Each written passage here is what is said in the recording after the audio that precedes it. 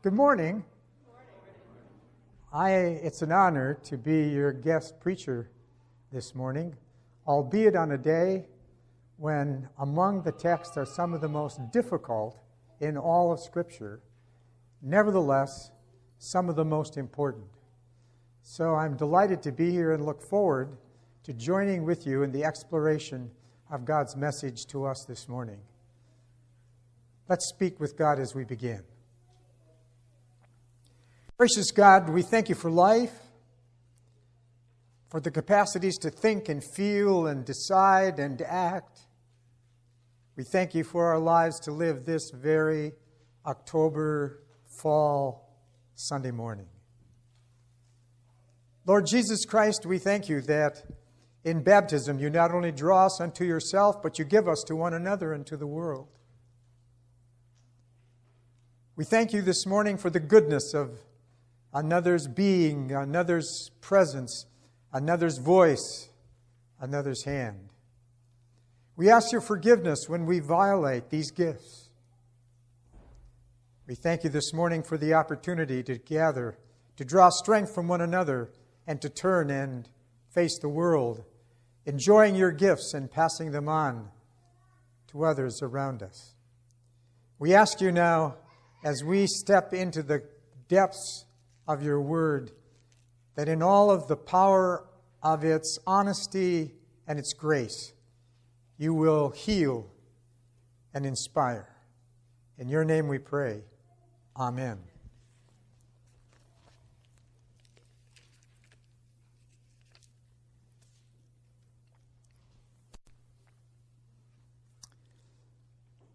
Children's specialists often say, everything you need to know, you learned in kindergarten. And if one goes to the hallways of where children are taught and cared for, one may well find a poster in which that phrase is unpacked. Share, play fair, be kind, don't hit, don't take that which doesn't belong to you. The message is clear. Respect yourself, respect the other, and contribute to the good, the right, and the beautiful that might be the world in which we live. It's not only with children that we explore goodness, rightness, and beauty. We talk about families and we say, we want good parents so that we can have good families. We talk about marriages and we talk about being good spouses so that the marriages might be healthy and thrive. Our nation, when it seeks soldiers, speaks of wanting a few good men or a few good women. We speak of our public officials and we want them to be trustworthy, honest.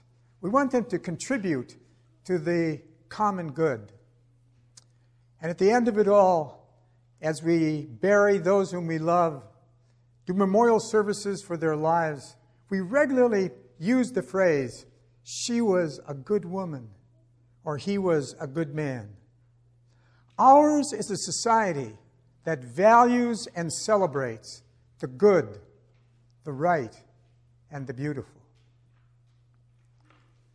This morning as we came to church, we were greeted with anything but the good, the right, and the beautiful. In a long text, we're introduced to an episode in King David's life. King David, who had been the young, responsible shepherd boy.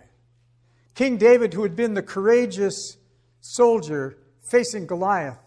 King David, who was the one that God selected and anointed as king. Now we have that King David violating and breaking one good and right and beautiful boundary after another. And we're introduced this morning to a disgusting, bad, and wrong and ugly episode in the life of one of God's chosen people.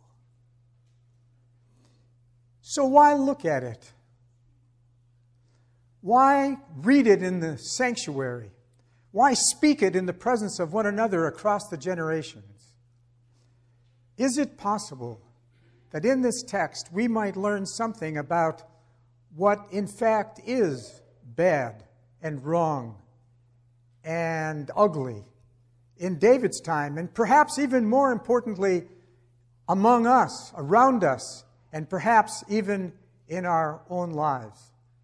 Could it be that this morning we have opened for us an opportunity to learn about that which is violation and destruction and tears life apart? More importantly, the story this morning does not end with David and Bathsheba. The story ends with an encounter between one of God's spokespersons, God's self, and David, the one who has done the bad, the wrong, and the ugly. So let's take it up and see what we can learn. The story begins in the spring of the year, a time when the Israeli army is off to war against the Ammonites. But David, the warrior king, is lollygagging back in the palace, lying on his couch. We discovered that late in the day, he arises from his couch and walks on the rooftop of the palace, taller than other buildings, so he looks down at the houses in the courtyard. And there he discovers an exceedingly beautiful woman who is bathing.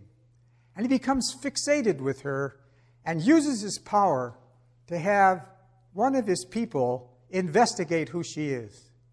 And he discovers that she is Bathsheba, the daughter of Eliam, one of the prominent Jerusalemites, and the wife of Uriah the Hittite.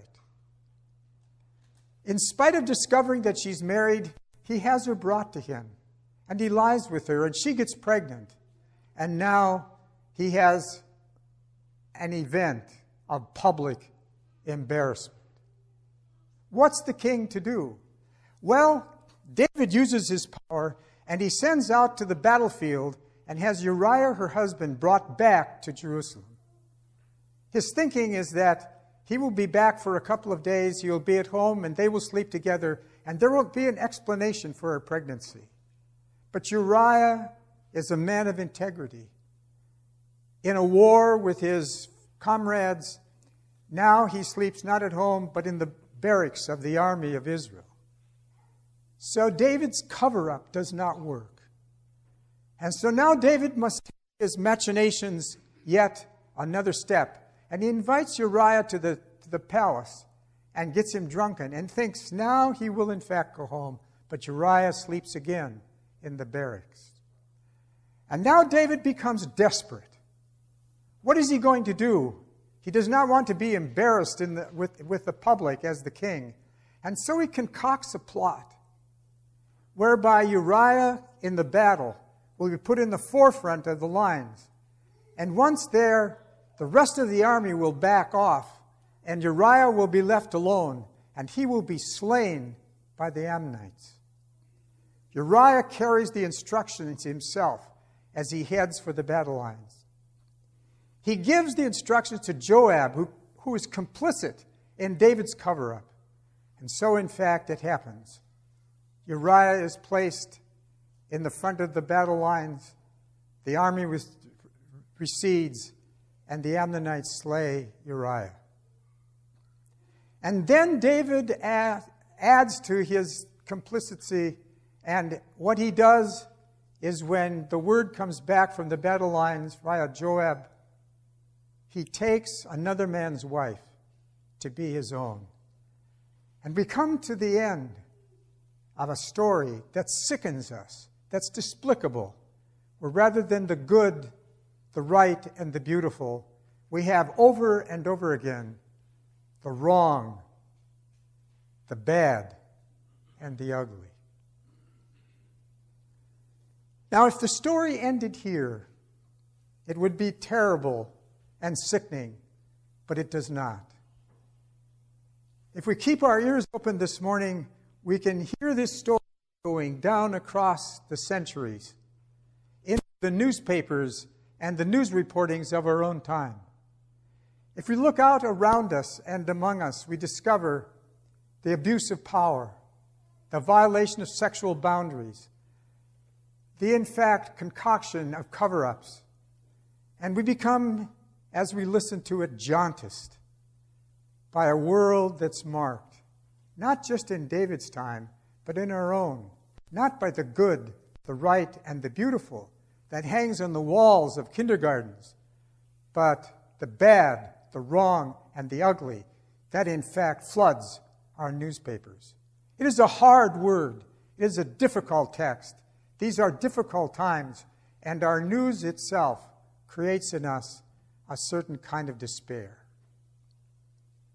But the story does not end there. We picked up the story this morning in the text with Nathan, one of God's spokespersons, speaking truth to power. He approaches David, and rather than confronts him front up and makes him defensive, he comes alongside of David and picks up on David's best sense. There was a man who was rich and had flocks. There was a man who was poor and had one lamb. And a visitor comes to the rich man. And the rich man, having options, rather than take one of his own flock, takes the one lamb the poor man has, slaughters it, and gives it to his guest. As David listened to the story, his sense of that which is good and right and beautiful returns, and he becomes incensed at what the rich man has done and says he should surely die and that the lamb should be replaced fourfold. And in that moment, in the encounter of the Spirit, Nathan looks into his face and says, David, it's you. You are the one. You have done this. It is your act that you are in fact condemning. And in that encounter, something turns. David's heart is cut to the quick. And now he realizes the import of what he has done. And he's ashamed. And he recognized the lack of integrity in his being. And he opens his life to be honest about his responsibility, to speak about the wrong that he has done, and to seek God's presence, forgiveness, and new beginning. The psalm this morning is a gift. Dear friends in Christ, whether you and I take the wings of the morning or fly to the heights, or we take the road of the night and walk into the depths of deepest despair, the good news of God's Spirit is that God does not back away from truth. God will go there with us and be there. God will not brush over it. God will be honest and direct about it. God will cut to the truth of it. But God will also speak these words of, I love you. You are mine. I care for you. You can be renewed. You can heal. We participated a bit in it this morning. We have a movement that is a pathway, not only for David and us, but also for our society and our nation. It is contrition, being honest and taking responsibility for our actions, speaking honestly and directly with those we have injured about the wrong that we have done, knowing that we can start life over again, that we need not be a slave to the bad, the wrong, and the ugly, which is taking place around us. We can be absolved, cleansed, made new. And then the fourth, our actions when we do that which is bad and wrong and ugly have consequences. They did for David. The child that was conceived in his misdeed died. And David had to deal with the struggle in his family his whole lifetime. The fourth step is to restore insofar as it's possible, healing and new beginnings to what we have done. And the fifth is amendment of life. Dear friends in Christ, out of the story this morning, there's a pathway to renewal for persons, for communities, for nations. Contrition, confession, absolution, restoration of life, and amendment of life. Let me take it, as I close, to my own life. Strange little story. As a young man working as a leader at seminary, having responsibilities to administer, teaching and doing research, my days were packed. And I thought what I was doing was important. So I remember one winter regularly saying to Sherry, my wife, when we had little children, I'll be home at 6. And then something would take over my time, and I would come home at 6:15 or 6:30, or sometimes a 6:45. I remember one of those nights, I came to the door at 6:45, and she met me in the doorway, and she said to me, "Where have you been?" And as she spoke to me, I became defensive, and I said to her, "I've been doing God's work." Well, it didn't help. As we sat down to eat dinner, more was cold than the food. And 3 nights later, we're lying in bed, and there's a mountain between us as high as the ceiling. She's thousands of miles away from me, and I'm lying on my side of the division wondering, when is she going to take care of this? Not honest. And finally it dawned on me, I was the one who had said, "I'll be home on time," could have called and didn't, and consistently came home and said to her essentially, "You are less important than I am." And so I turned to her in the night and said, "I know that I have hurt you. I know that I've said one thing and done another. If you will let me, might I start building a bridge back across the mountain, over the chasm, and see, in fact, if we can restore integrity to our relationship." And so she turned to me, and now she had a decision to make.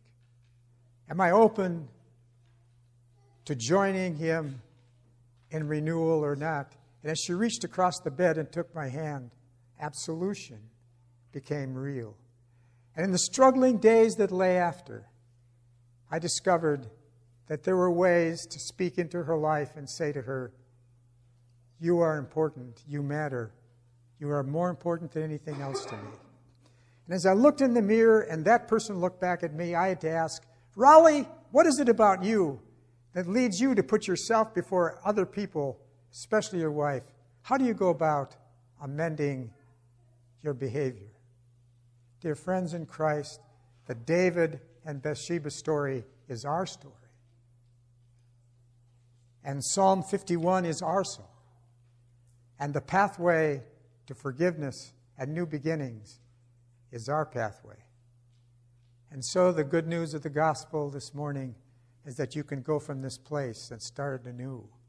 You can go from this place and be a person, be in a community, be in a state, be in a nation, be in the world where the bad, the wrong, and the ugly need not reign, but the good, the right, and the beautiful can begin over and over again. Thanks be to God. Amen.